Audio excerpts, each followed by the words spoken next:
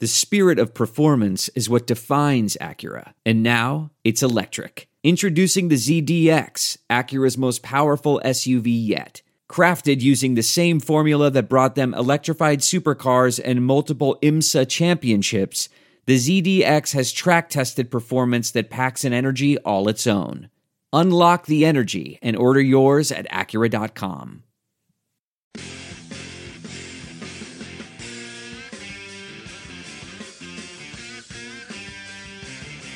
All right, welcome to the Chronic Podcast. Well, since Sean Payton kicked Spagnola to the curb and dropped him like a bag of dirt, I put out the fleur-de-lis signal. We're having a mega podcast tonight. I'm your host, Ralph Marble. We are joined by everybody. We got Andrew Juge from the Saints Nation. We got Dave Carriolo, our fearless leader. We got Kevin Held, who does the power rankings and writes on Hakeem Drops the Ball when he's not drunk or high on heroin.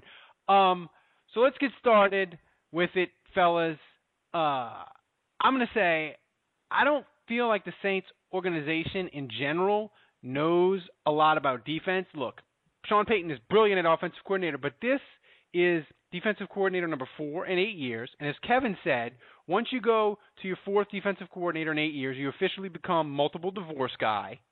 And that means that the next X is always going to be perfect, is always going to be the solution. The Saints have tried every variation of the 3-4. They did the bend don't break, Gary Gibbs, the crazy ass insanity blitzing with cash benefits, Greg Williams, and a shitty combination of both in Spags. So now they're going to 3-4. They're going to unleash the power of Junior Galette and Marcus Wilson and all that. We'll see how that goes. I worry about their drafting. They haven't drafted an elite defensive player in God knows how long. But before we get to all that, Kevin, you were in St. Louis, and you said repeatedly during the year as the disaster of this defense that was unspooling before our eyes. You said repeatedly, everybody in St. Louis is mocking the Saints. Steve Spagnuolo is terrible. You'll see, ha ha ha. And they were all proven right. So what did we miss about the Spagnuolo hire? Because it was kind of unanimous that we all thought it was good. Yeah, I mean, look, when he first came down, I was like, okay. This is one of those cases where a guy got too high up, got out of his depth, became the head coach when he's really just suited to be a DC. I would that makes sense on how great a loser. Yeah. Okay. I wish I had a witty response to that, but I don't right now. I'm thrown off. I've got a nice oven ready pizza waiting for me. Anywho, he did such a bang-up job with the Giants that I just kind of thought, or maybe we all kind of thought, hey, he'll coach him up on defense here with the Saints. He won't make the same stupid mistakes that Greg Williams will. He'll know to double cover the fucking tight end when there's 94 seconds left in a game. I'm not going to forget this. I will be on my fucking deathbed muttering about that, and nobody will know what I'm talking. Actually, no. I will raise my children and grandchildren, right? And they will know what I am fucking talking about. And they'll say, wow, Grandpa and great-grandpa Held, man died a tragic death, muttering on about 94 seconds. Anywho, about that, so he comes down here, we think, okay, he'll put things in order, he'll get this and that set up, and everything will be okay. He'll work well with Payton. So then, boom, the Bounty Gate nonsense unfolds. Payton's gone. They don't have anything to gel with. And yeah, it's like he had Joe Vitt and Carmichael, but his whole scheme just apparently wasn't working, and it wasn't for a lack of trying. The guy tried doing every little thing, tweaking things, and by the end of it, players were like giving him the hand to talk to literally on the damn literally. sideline. So I mean, yes, literally. And yeah, I would have been. I guess I'd have been okay if Payton decided to keep him because it'd be Payton's decision. At the same time, when I found out that Payton fired him, I flipped out. I was kind of ecstatic at thinking, oh my God, this is a giant curveball to everything. This is a great swerve. I'm loving this. I don't know what's going to happen, but I'm loving the giant shakeup and the fact that it's being brought on by our returning head coach, who's the one actually doing the shaking up, as opposed to a power-hungry dictator who just has to prove his point through any means necessary. Well, Dave, look, we'll toot your horn a little bit. Canal Street Chronicles just fucking killed it covering the story. Everybody had posts. You were pumping out material left and right. You even had one of your brilliant satire pieces by one of your up and rising underlings. It got I think it's up to 1,400 Facebook likes. But you wrote a piece because they thought it was real. That makes it, Dave. That makes it better. When you get one of your satire pieces picked up by PFT as actual news, then you just get declared emperor of the internet. But you wrote a piece about the future of Will Smith and Jonathan Vilma. No, not Will Smith, just Vilma. Just Vilma. I don't know what the future holds for Smith. I would say he's a gone pecan. What about Vilma in general? Because I feel like of all the guys, if the Saints have to make a move, he'll be the most difficult just because of what he went through with the bounty stuff. And let's be honest, we as fans, we have a kind of an attachment to him because he was the one that stood up and gave Goodell the double bird the whole time. And even though he might be done as a player, I feel if the Saints do get rid of him, I'll generally feel bad as I felt if a player for the Saints leaves. What's the future going to hold for Vilma, you think? Yeah, I don't know. Obviously, I don't think that they can keep him on his current contract. I mean, I think that's one of the few certainties. I mean, if he's insistent on staying at that kind of a price tag, then I think he's just got to go. But I mean, if he can restructure, and Ralph, I think you're right. I mean, I don't know this for a fact, and I don't know this personally, but I would have to imagine that the Saints as an organization are probably pretty proud of Vilma, are probably pretty happy with him for him sort of taking the heat and being the front man and fighting the entire Bountygate thing all the way, to the bitter end. And there may be some compensation for that, but I would say that Vilma definitely is going to have to, if he wants to stay with New Orleans, I think he's definitely going to have to restructure. And I also think that, I don't think he's going to garner that much interest from other teams just because of his age and injury history and all that. So if he's willing to restructure, I don't think that the Saints switching from the 4-3 to the 3-4 would be as big of a deal for Vilma and his playing style as it was when he was with New York. Obviously, when he was with New York, Mangini came in, switched from the 4-3 to the 3-4, really screwed Vilma up, didn't jive with him very well. His production dropped, and the Jets basically allowed him to go and shop for a trade. And and that was because, Vilma was younger, and he was a sideline-to-sideline kind of guy, could cover a lot of field. That's what he liked to do. And with a 3-4, that's not really so much necessary. That's not really so much his thing. You don't have to be such. There's no distance too far for the perfect trip. Hi, checking in for... Or the perfect table. Hey, where are you? Coming! And when you get access to Resi Priority Notify with your Amex Platinum card... Hey, this looks amazing. I'm so glad you made it. And travel benefits at fine hotels and resorts booked through Amex Travel, it's worth the trip. That's the powerful backing of American Express. Terms apply. Learn more at americanexpress.com/withAmex. I want to tell you a story. It's a story about a scandal, broken relationships, gossip, rumors, money, corporate rivalry, and a broom. A performance-enhancing broom. My name is John Cullen. I'm a comedian, podcaster, and for 20 years, I was a semi-professional curler. And I want to tell you the story about how a single broom almost imploded the 500-year-old sport of curling. We felt like we were bringing a knife to a gunfight. It's the story of a superstar and his fall from grace. Well, I was being dragged through the mud. It's the story of two brother entrepreneurs with a dream. I said, that's great news. It's a story of intrigue. I still don't understand why we want to keep his name secret.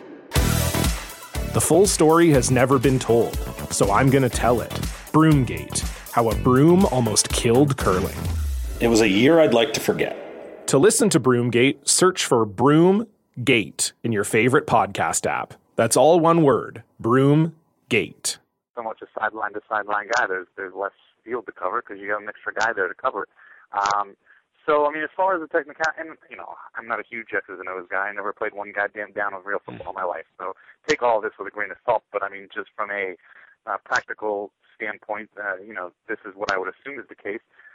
You know, I would say if they switch to a 3-4, I mean, now that Vilma's older, maybe he can't cover as much field as he used to. You know, maybe he'd fit a little bit better in a 3-4 scheme and wouldn't feel so restricted. And, you know, so maybe switching to a 3-4 doesn't necessarily have to be the end for Vilma, like I think all of us would have initially guessed and initially speculated as soon as we heard, you know, the news of the Saints were switching. I think everybody in Houdat Nation, when they found out that the Saints are going to a 3-4, they said, oh, Vilma's gone. And I just don't think that necessarily has to be the case. But that all hinges, again, on whether he's willing to take less money, because whatever he's making, $7 million a year or whatever, I just think that's too much for him. Well, I mean, they paid Scott Shanley $1.5 million, and he didn't play hardly any the second half of the year. So, I mean, if Vilma was be willing to go that low, there's no reason why he can't be the second to last or, you know, a backup linebacker on the roster. But that brings me to you, Andrew.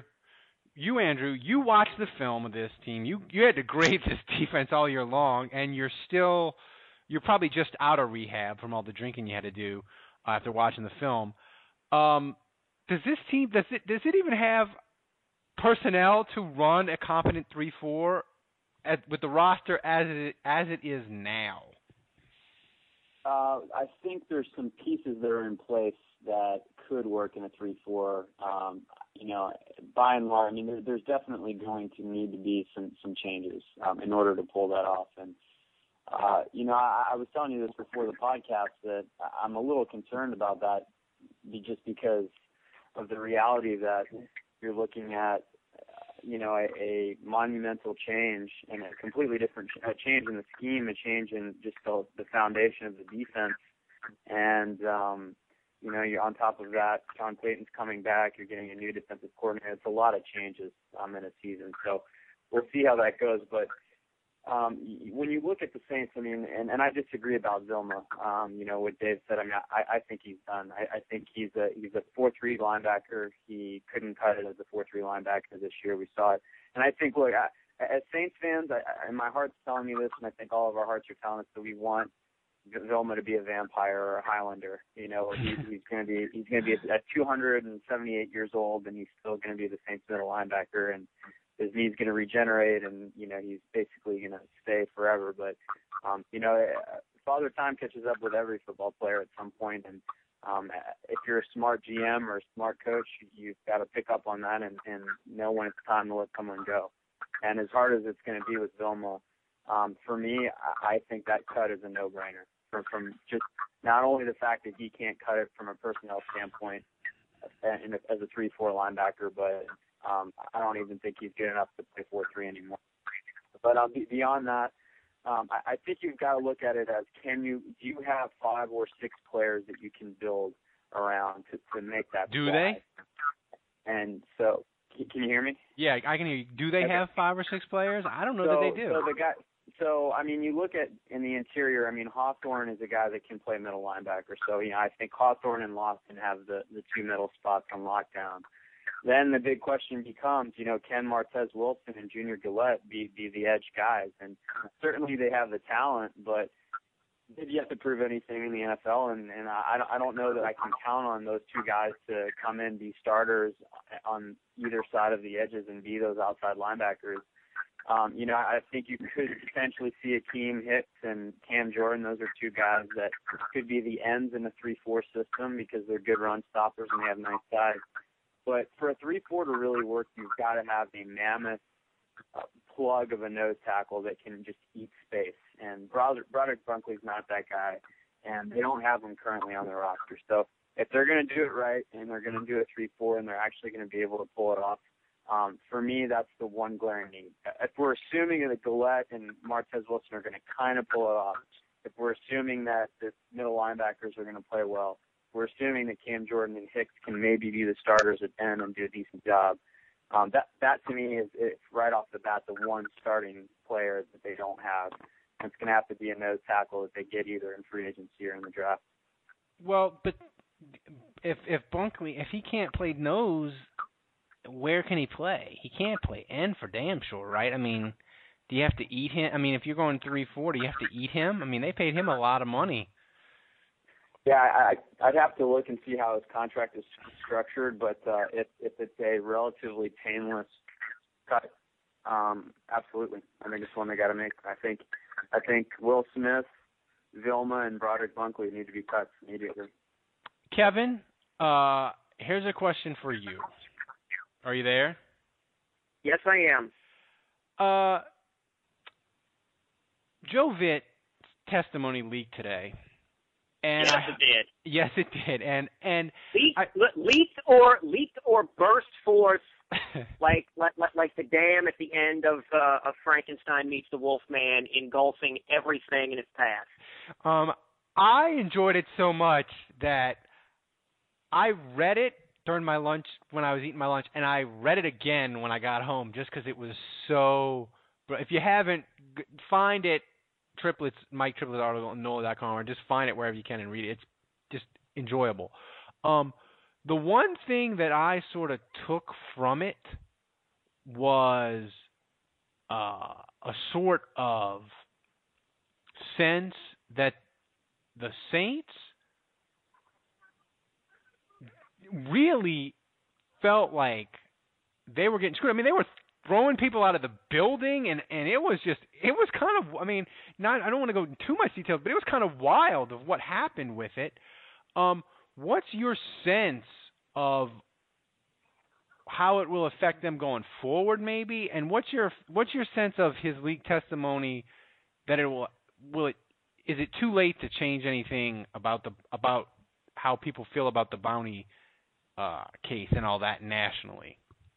Oh, it's absolutely too late to change anything nationally. I mean, I can't see any circumstance when any national media person who, you know, the fact that most of them already came out and bought the league's word, hook, line, and sinker. You know, you got fools like Peter King who just built up everything that the league was saying, everything Goodell was saying.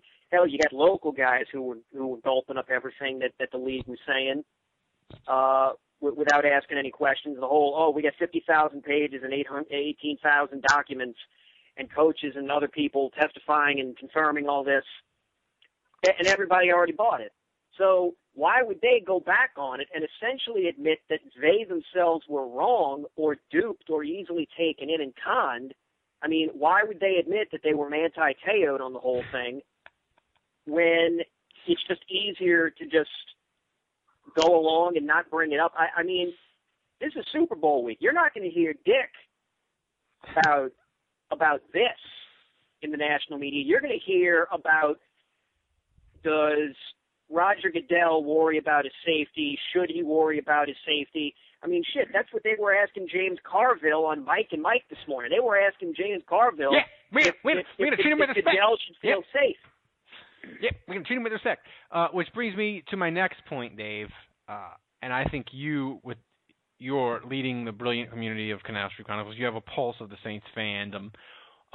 You know, what are the odds on a scale of 1 to 10 that there is an incident with Goodell?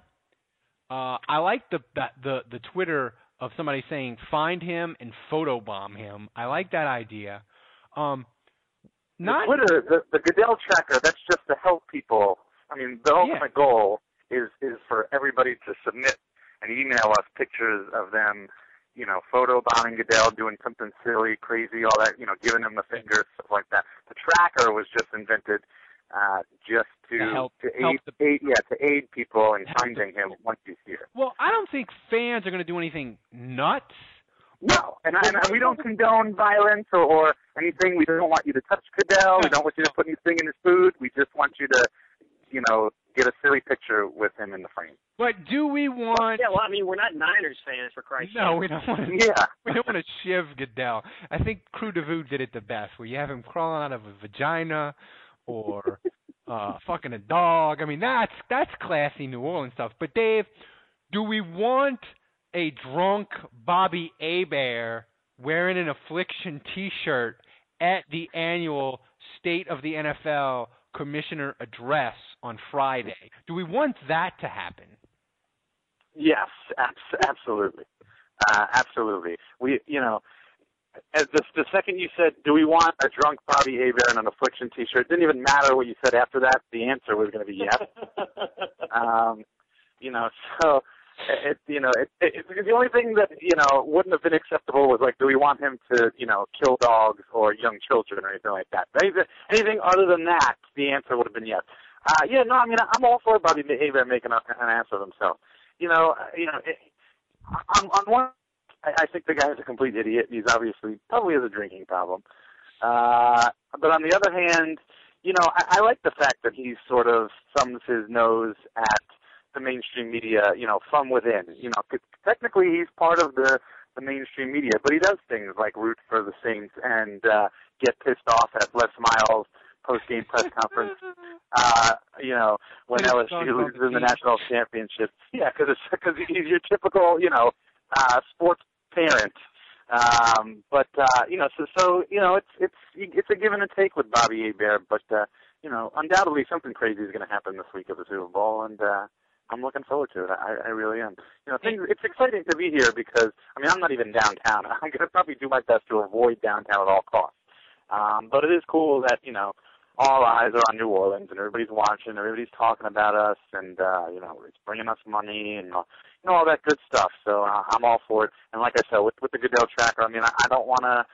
I don't want to give. My goal is not to give New Orleans a bad name and have somebody do something stupid and never have the Super Bowl in New Orleans ever again. But I do think that Goodell should definitely get a little taunting. So we're gonna have game time right now that I just thought of. So I'll start with you, Andrew. I'm gonna give you two scenarios. You tell me what's more likely to happen. Scenario one, a media member at somebody at Media Day dresses up in a bloody white suit and tries to ask Ray Lewis questions. Or scenario B, Bobby Hebert gets handcuffed and carried out during the State of the Commissioner Address. Well, we know that Bobby Hebert has a severe drinking problem. And, allegedly. Allegedly. And we know that he's got a penchant for causing ruckus at random things and getting kicked out. Whether it was a Les Miles press conference, whether it was the press box at the Superdome. So he's got a track record with this. So I'm going to go with option B. And I'm going to say that his weapon of choice this week will be some good old-fashioned Goldschlager. All right, Kevin, your two Super Bowl scenarios most likely to happen. During Media Day, Chris Berman makes 927 Eagles references and his head spontaneously combusts, or the Harbaugh brothers show up to Media Day drunk and Jim gives John a noogie at midfield. Oh. Wait, those guys are brothers? Allegedly. Perfect timing. That's what we call comedic timing, folks. You know what? I'm going to go option B on that because here's the thing. Chris Berman, Chris Berman would only be able to reach 927 references if it was just him and Tom Jackson. But the problem is they're going to have 19 people on the ESPN dais, and he's not going to get to talk as long as he would like because they're going to have to split time between him and Tom Jackson and Ditka and Chris Carter and Keyshawn Johnson and Tim Hasselbeck and Teddy Bruschi and Schlareth and Susie Colbert and Mort and Shefty and who else am I forgetting? I mean, I think I just named like 12 people, 9, 10, 12 people there. I don't know. And there's probably, bald-headed, troll-looking guy with the ponytail. Him, he'll beam in for a couple of minutes. and then they'll beam him back out, cut that in with a couple of non-playing players who I'm sure will come in and be guests. They'll have to talk. Oh, yeah, Merrill Hodge. They'll probably bring Sean Salisbury back for old time's sake. They'll probably get Jaws. They'll probably get Tirico. Hell, they'll probably have Gruden breaking film down in his van or bus or whatever, yelling at people. This guy, I call this guy the film breaker. All that kind of stuff. So Chris Berman has no shot of setting the all-time record with Eagles references. He's going to be too busy trying to shoehorn in a couple of Bills jokes here and there, and a couple trying to reference, Super Bowls past and trying to, suck off Joe Namath's legacy for the 10,000th time, even though Joe Namath is overrated as all fuck. I'm betting on the Harbaugh brothers having some kind of physical contact. It may not be a noogie, but I could honestly see the media trying to goad them into having a handshake off and something like that occurring. All right, so Dave, here's your scenario. Scenario A is a drunken San Francisco fan gets run over by the new streetcar line. or B, during the post-game ceremony, Colin Kaepernick not only wins the MVP, but gets an MVP trophy tattooed on his back during the ceremony. Well, I would go with B, but I don't really know if there's any room on his back for another tattoo, especially not one the size of the Lombardi Trophy. So I'm going to go with A. And to be honest with you, I think it might be more than one San Francisco 49ers fan that gets run over. I think that might be a recurring theme for the week. So yeah, let's go with option A there, Alex. All right. I tell you what, I bet heavily on that scenario out of all six of them. Because if the Niners lose, a bunch of drunken 49ers fans are going to take to the streets and try and tip over shit. And they're going to step up in streetcars thinking, I'll flip that over. No, you won't, Jabroni. Yeah, those streetcars are going moving at a steady 10-mile-an-hour clip, so those things come out of nowhere. Oh, goodness gracious. Andrew, I'm going to lay out we're going to talk about actual football for the next 30 about you guys. I think this is a good show. It is. We're going to talk about actual football for the next 30 to 45 seconds. Ed Reed is a free agent after this year. Oh, now, I know please come home to New Orleans. Well, that's what I was going to say. Andrew, he's 34 years old. Darren Sharper was 34 years old when he had the one last lottery ticket season for the Saints in 2009. Good way of putting it. So I think it's worth a shot. Andrew, if you're the Saints, don't you have to at least make that phone call if you're Mickey Loomis to Ed Reed's agent? Absolutely, no question about it.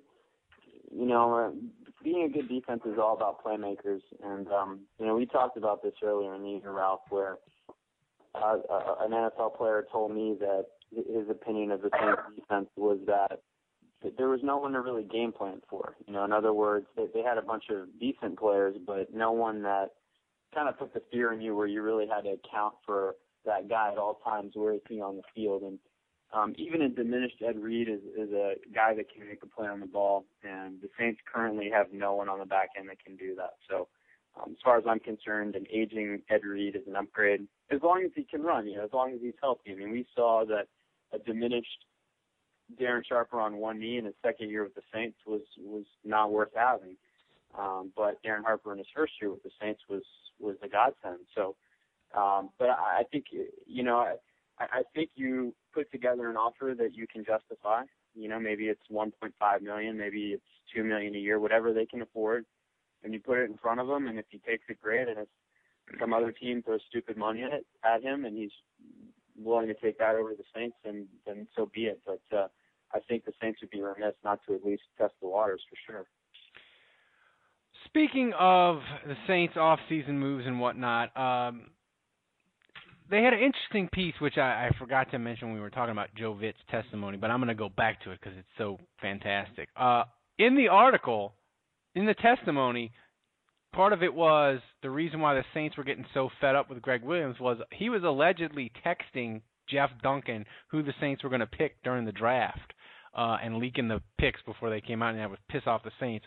Jeff Duncan apparently just wrote a piece on NOLA.com denying it, saying he'll take a lie detector test, yada, yada, yada. Kevin, how does this affect your esteemed opinion of Jeff Duncan? I'm not really sure it had anywhere to go but up. So batten down the hatches, people.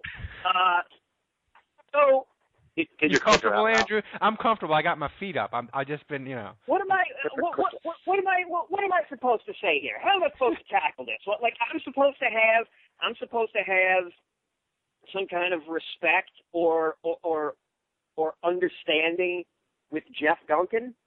No, I don't. The guy hails from Kentucky, comes to New Orleans, and basically trolls the entire city and the fan base.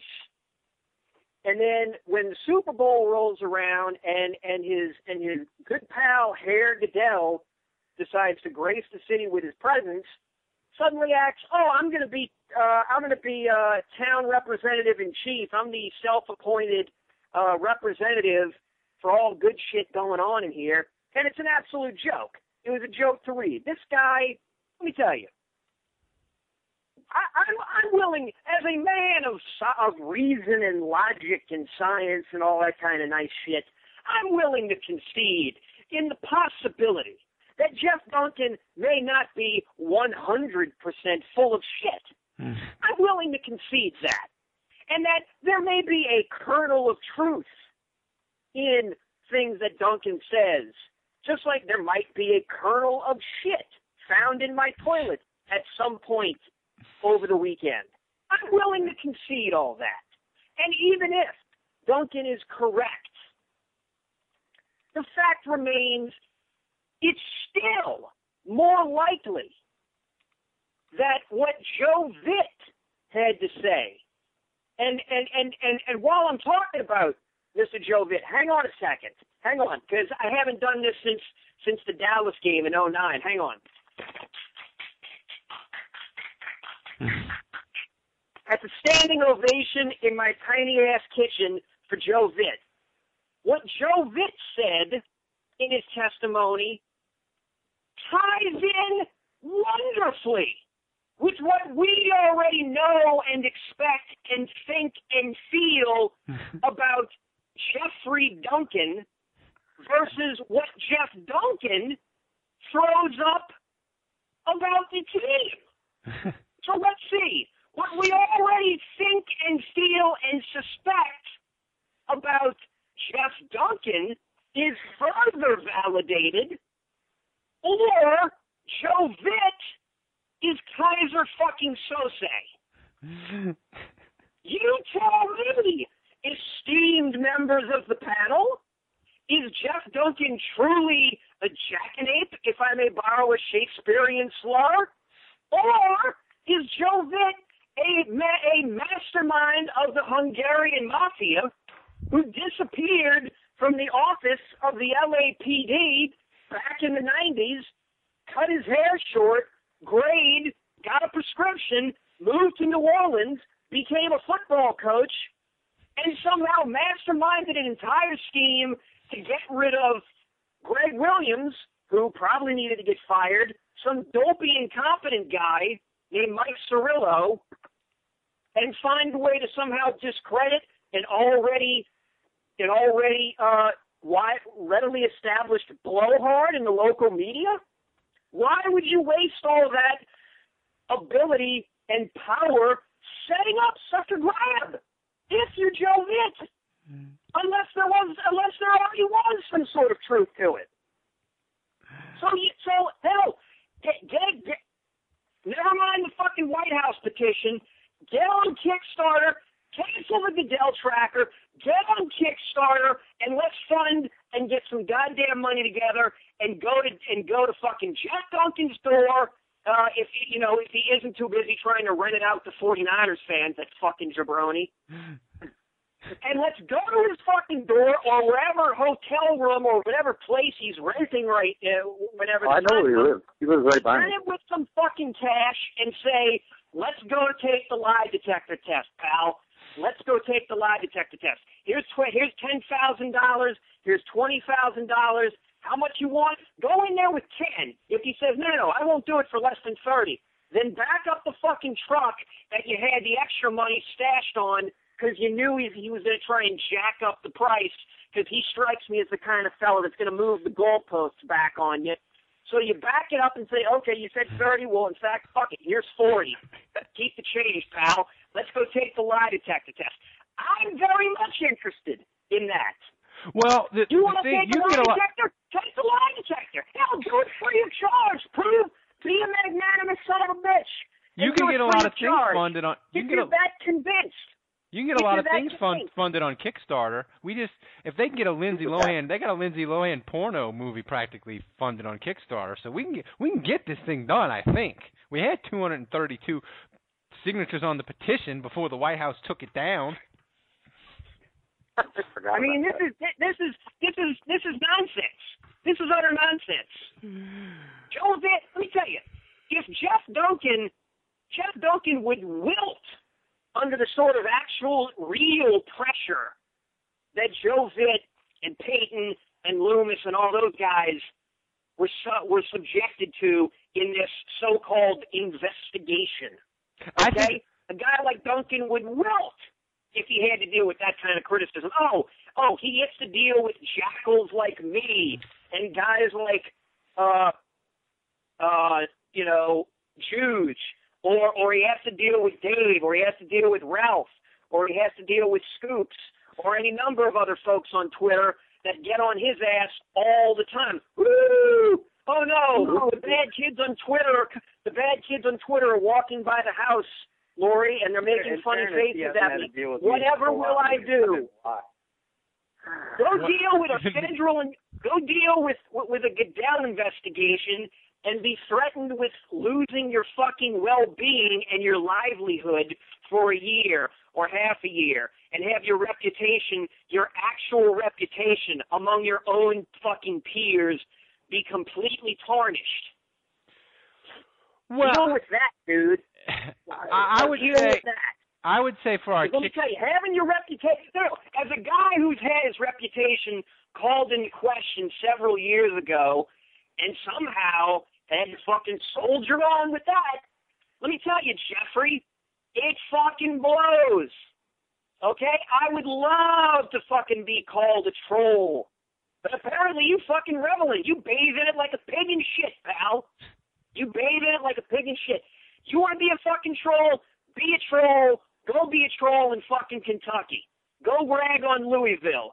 Go rag on fucking Calipari. You don't need to be around here. I don't give a rat's ass how many fucking members of the NOLA Media Group you've got saying, oh, he fucking converted. He's a New Orleanian now. Blah, blah, blah, blah. No. When I say a converted New Orleanian, I think of the guy that I'm on the fucking show with right now, Cariello. That's who I fucking think of when I say, no. I'm not blowing fucking smoke. I'm calling it like I fucking see it. The guy fucking moved down here. He lives in New Orleans. I'm not a good New Orleanian. I'm not. I fucking moved. I live in St. Louis. I'm not a good New Orleanian. Ralph's a good New Orleanian. Not really. I'm not. I don't get down there enough. Dave is New Orleanian enough for all three of us, okay? Dave knows what he's fucking doing. I did write a guide to New Orleans. And tweets pictures of it enough for all three of us. Trust me, he's a quality New Orleanian, knock on wood. He knows what he's doing. I take his fucking word over Jeff Duncan. Jeff, go back to fucking Kentucky and just bury your goddamn head in the sand, all right? You're fucking useless. The opinions upon this podcast are each individual his own. Hey, you wind me up. You wind me up, man. I did. I teed it up. You can't act surprised when Frankenstein's monster drowned the fucking kid. We're not. You can't act surprised. No, we're not. It's fantastic that you melted down like this at the end of January and the Saints aren't even playing. Oh, dude, come on, man. We must be doing something right. It is. Imagine if the fucking Falcons were in this game. Oh, my. Imagine if it was the fucking Falcons. We'd have to have a podcast every day. Let's not even go there. There'd be a fucking heat wave in the Midwest right now. But anyway, Kevin, thank you. I appreciate those kind words. It is. You deserve, but see, Dave just came to New Orleans because he really likes good food. That's the only reason Dave's in New Orleans. No, it's not. I'm in New Orleans because I married a New Orleans girl, and I own a New Orleans-based business, and I own 2 houses in New Orleans. But if you want a varying viewpoint here, to be honest with you, because I think I slightly disagree with Kevin here. I don't think that Duncan was getting texts from Williams. One of the things, proof being that, was Duncan ever really scooping these draft picks? Not that I can remember. No. So if he was getting these text messages, he wasn't using them.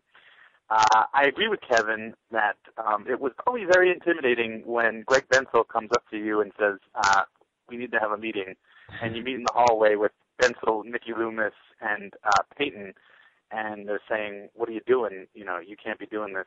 I'm sure that was very intimidating. I don't think that was him. I don't think he was getting these text messages. Maybe it was another reporter, like Duncan says. I actually tweeted Duncan this evening after he wrote that story, and I think, and he tweeted back at me, and Jeff seems to think that that nobody was receiving text messages from Williams. And the other evidence I would say is this: how many times on this podcast and on Canal Street Chronicles and everywhere else? How many times have we talked about Sean Payton's paranoia? Yes. Ralph, I believe you've experienced this firsthand. No, it's Kevin. Kevin with the parent. Kevin, sorry, right, you're right. Kevin experienced this firsthand with Scott Fujita and the water slide and all that kind of stuff. Okay, so Kevin, you of all people should know that Sean Payton is one paranoid motherfucker. Yeah. Absolutely. It's like he's high 24/7 and he's constantly paranoid. So, I don't think it's out of the question that, maybe just Peyton had an inkling, or had a hunch that this was going on, and maybe got a little paranoid and went a little overboard and made some accusations maybe that were not untrue. So, the other side of it is I think Jeff Duncan would probably relish the fact that if it was true, I think Jeff Duncan would be more than okay with knowing that people, that he was receiving text messages from Greg Williams.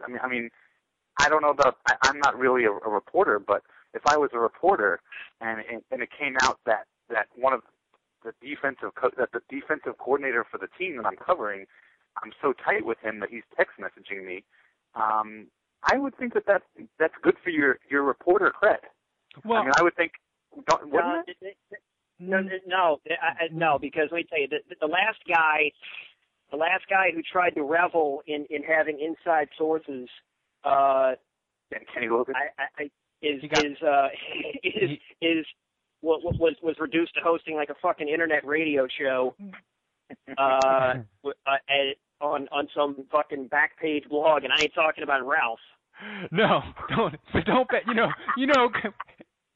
That's I take that as a compliment to say back page. I thought you were going to say. I thought you were just going to say out of a dumpster. But look, I'm going to say this, and if it gets out there, it may be out there already, but whatever. I read I skimmed the Jeff Duncan article while Kevin was melting down. And listen, y'all know Kenny Wilkerson. Time to read it twice. And it's like, exactly. So I love Joe Vitt. He needs his own reality show, Dave. I don't care. He does. He does need a reality. If anybody deserves a reality show, Joe Vitt. I agree with you, Ralph. He's a breath of honest, fresh air. I agree with you 100% on that. I feel like even after he maybe retires, he's just great. I love him. But what I was going to say is, look, everybody knows that if you listen to this podcast or whatever, Kenny Wilkerson, he's a little bit crazy, but he's my boy because a lot of the stuff that I was able to do was because of him. He's a little bit wacko. He's a little bit crazy, but he's loyal. If you're loyal to him, I like him. But I'm going to tell this story that he told me where, look, when he was covering the Saints in 2006, he was still on WWL. Roman Harper?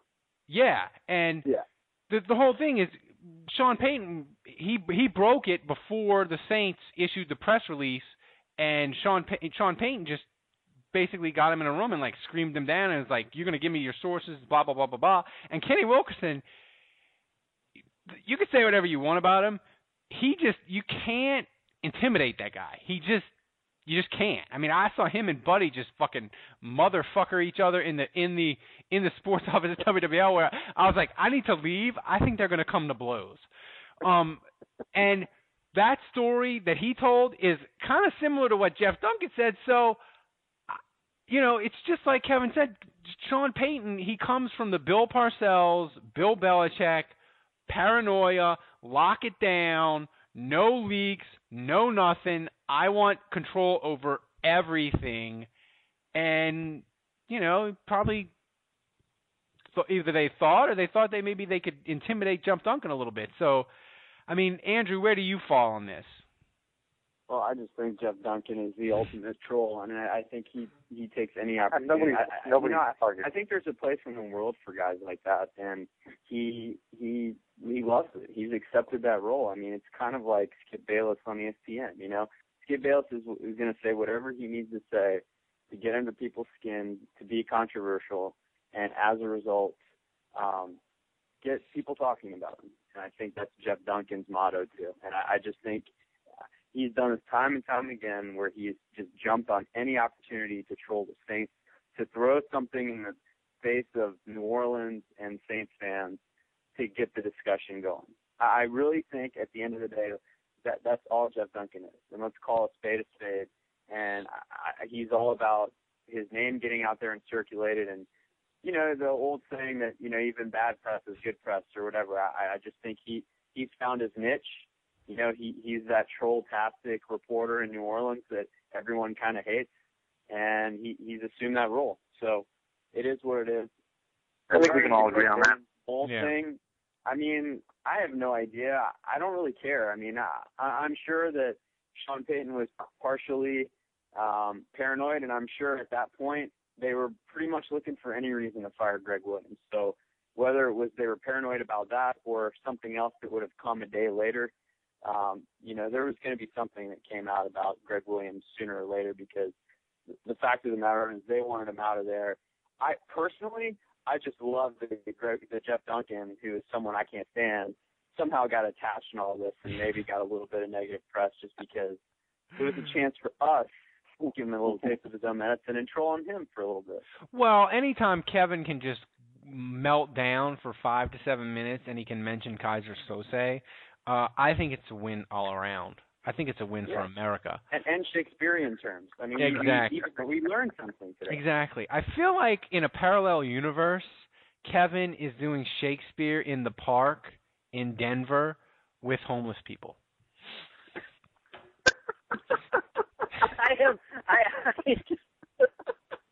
That's great. I like that alternate history. I mean, that's Earth 2, Kevin. Yeah. So, all right, Kevin, I'll go with you. Look, the Saints have to hire a defensive coordinator, and they have to hire a secondary coach because Sean Payton was like, Spagnuolo, you're gone, and this little secondary guy you brought with you, he's gone too. The secondary guy had to go. Look, Ken Flajoul, I knew who that guy was because he was the fucking DC. He was the fucking DC for the Rams. He was the fucking DC for the Rams. So, the same guy that shut the Saints down for 4 years. Exactly. So you think, all right, we'll bring Spagnuolo in, and he'll be good because he's taking a step back. So maybe his guy will be good because he's taking a step back as a position coach, and the thing just fucking tanked. So you had to run them both. Well, here's the thing, though. Here's what I was going to ask you, Kevin. Who do you, and I'll start with you, and then we'll get to Dave and Andrew. Who do you want as defensive coordinator? Can you give me a name? Or if you can't give me a name, give me a guy. Do you want a retread guy, or do you want some young, up-and-coming guy that we've never heard of? What do you want? I got two names. I got two names already, Chief. I fucking tweeted this. I ran this shit on Canal Street Chronicles. in that comment section when everybody was running around saying, maybe we can get Romeo Crennel, maybe we can get Romeo Crennel. I ain't buying Romeo Crennel at all. Two guys. Oh, fuck. What the hell is his name? Chip Smart or Ken Smart, the DC in Bama. Kirby Smart. Kirby Smart, thank you. Yeah. Or Grantham, the DC at Georgia. You might have the guy Grantham. Now, here, let me go with the Kirby Smart. If we get Kirby Smart, we're getting a guy that's been working with a guy that has had a long success rate in the college game. He knows the defense. Saban, even though he blew in the NFL as a coach and couldn't cut it, the guy still had experience and probably could impart some wisdom to a guy who's going to make the jump to the NFL, even if it's at a DC position, and can try and just give him a couple of pieces of advice leaving. And it's a win-win for anybody as an LSU fan, because technically speaking, you're weakening Nick Saban by taking one of his lieutenants. Well, the other guy, Grantham, I went and heard from my guy who knows a guy, and was saying that somebody in the Saints organization threw that guy's name out because they liked what he was doing in Georgia, and they liked that he had previous experience. So I was like, I don't know what the hell that meant. So I went and looked up on Wikipedia. And then I, cross-referenced Pro Football Reference and stuff. The guy's been part of a wide variety of turnarounds with the Colts, with the Texans, with the Browns. He actually got something out of the fucking Cleveland Browns. And then boom, whenever he'd bolt, whenever he fucking left town, the team would stink or something bad would happen. And he wanted to fight the coach at Vanderbilt. So that's fine. That's great too. That shows moxie. I'm fine with that. But so I say we get Grantham on board as the DC, so I can start making Downton Abbey jokes and Downton Abbey photoshops and putting them on Canal Street Chronicles. And we can start asking questions like, who's going to be the secondary coach? Is it going to be Bates? Is it going to be Mr. Carson? Or maybe it's going to be that asshole Thomas? See, I swear to God, there's one of you out there that's listening to me that's laughing your ass off, and I salute you for that. Well, Andrew, I knew there was a reason why he threw out some weird fucking name, defensive coordinator for Georgia. He just wanted to work it into he just wants to be able to Photoshop Downton Abbey people. I knew there was a reason. Well, the guy's qualified, though. It's the perfect storm for me. He's qualified, and he has a hilarious name that works into my pop culture references. This is perfect. This is the perfect storm for me. Well, Andrew, I like those. The one thing, Kevin, is Kirby Smart is so close to getting a college head coaching job. If he moves to pros, I don't know how that affects that in Alabama. Does Bama run a 3-4? They don't run a 3-4, right? Yeah, I think they do. I think they do. I thought they did run. I thought they did run a 3-4. And Bama already pays him, and they already pay him a shitload of money. So, Andrew, do you have names that you particularly want, or do you if you don't have names, do you want a retread guy, or do you want somebody young and inexperienced that we've never heard of? I'm going to throw one name out there, but before I do that, in theory, I'm with Kevin. I don't really want Mangini. I don't really want Crennel. Yeah, I don't really want. I mean, we've already done that. We've already done the big name coach, and I mean, you could argue that the Greg Williams deal was successful because he actually, he won a Super Bowl with him. So, based on that, you could argue that was a good pickup, but.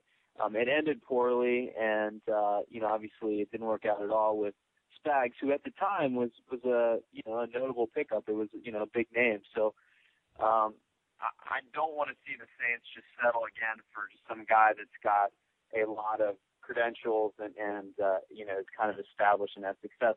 If anything, I want to see some young, hungry guy who's going to come in, bust his ass, and try to prove himself. So.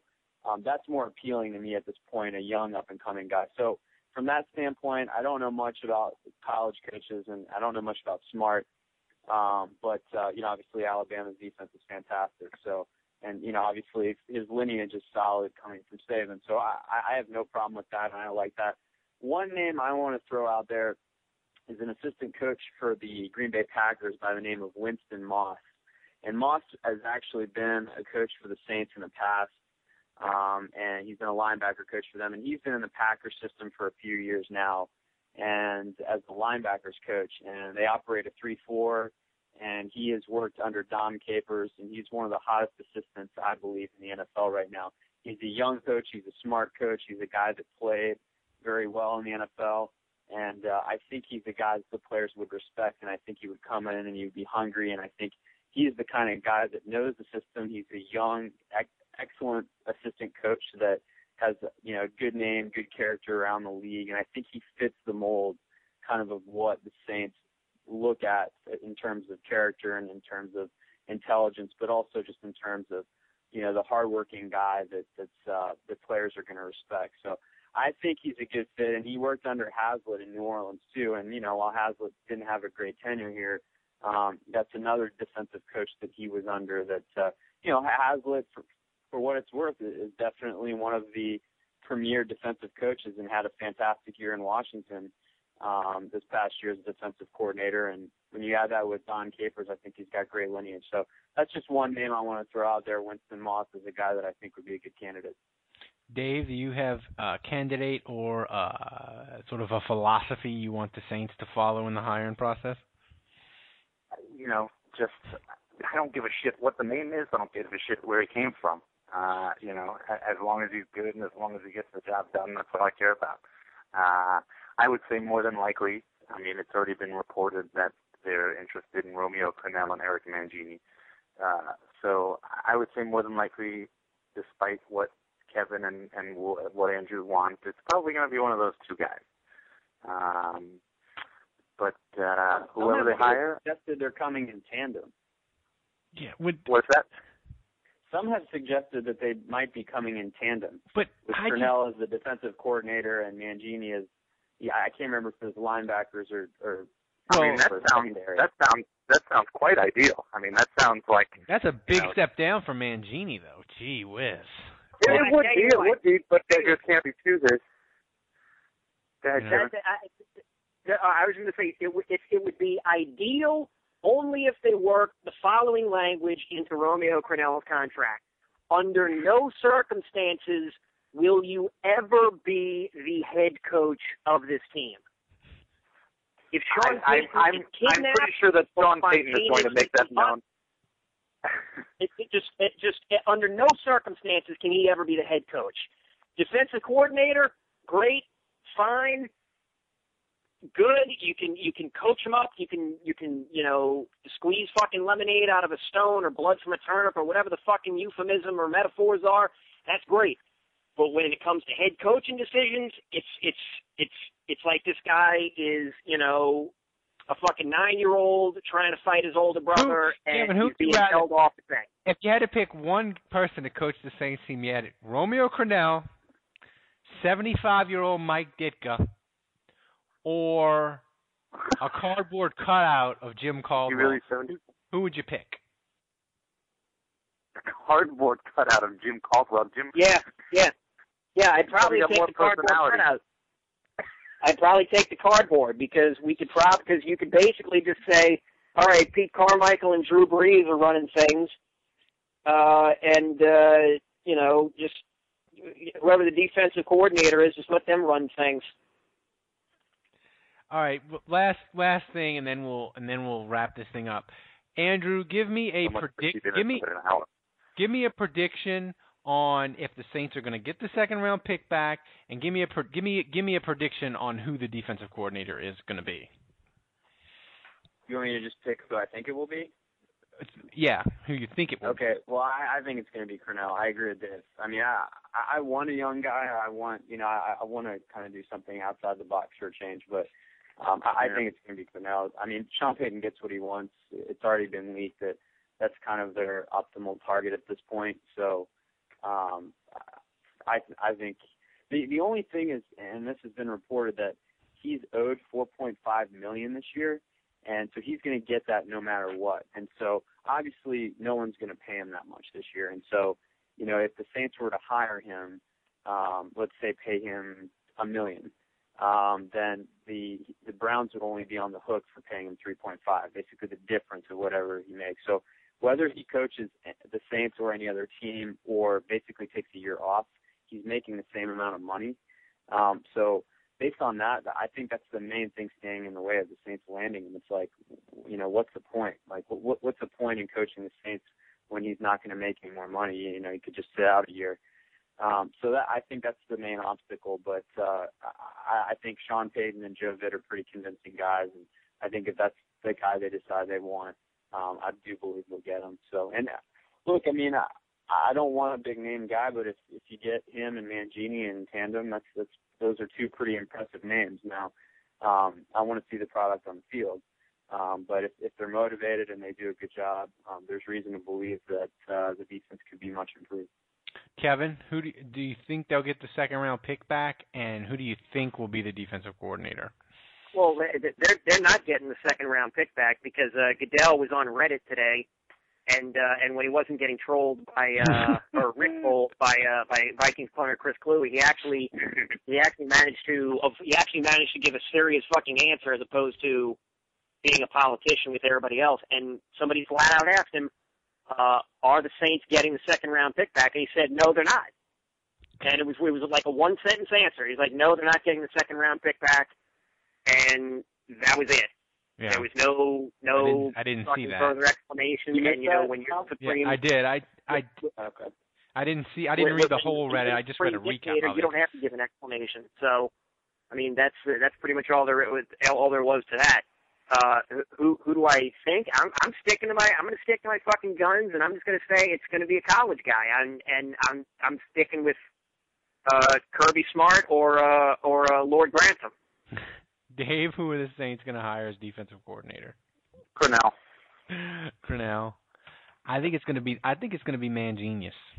I think it's going to be the Mangenius. And is he coming from Cleveland now? Yeah, he was out of football, wasn't he, this year? He's been out of he's been on ESPN for a couple of years. He's actually pretty good on ESPN. It's weird because Mangini was so terrible with the media in New York and Cleveland, but he got to ESPN and he's actually of the all the talking heads on ESPN, I don't hate him. So go to Saints Nation and read Andrew Jude's stuff. Go to Canal Street Chronicles and see what satire Dave has cooked up to trick the masses. And you can read Kevin's Power Poll when he gets around to it. Kevin, are we going to have off-season versions of the Power Poll? Yeah, I'm going to have to just think of some weird random topics of things. I tell you what I'm thinking of doing, and I can say this, and it'll sort of like I'm copywriting it in advance. I'm thinking of ranking all the Pelicans logos. Like all the ones that were bandied about like a couple months ago, like some professional designers had a contest and tried designing some logos, and there was a lot of really good ones out there. So I may just go on and rank them, and may just throw out a lot of random stuff and movie stuff that Dave doesn't know about because he apparently doesn't leave his house. Only to eat. Kevin, can you just make sure that the last place logo gets named the Jeff Duncan? Can you do that? Actually, you know what? I tell you what, we'll do that now. Whatever comes in last place on any ranking that I do from here on out, I don't care if it's about ranking creme brulee dishes. The last place will be called the Jeff Duncan. And on that note, people, thanks for joining the Mega Podcast. For Andrew, for Dave, for Kevin, I'm Ralph. So long, people.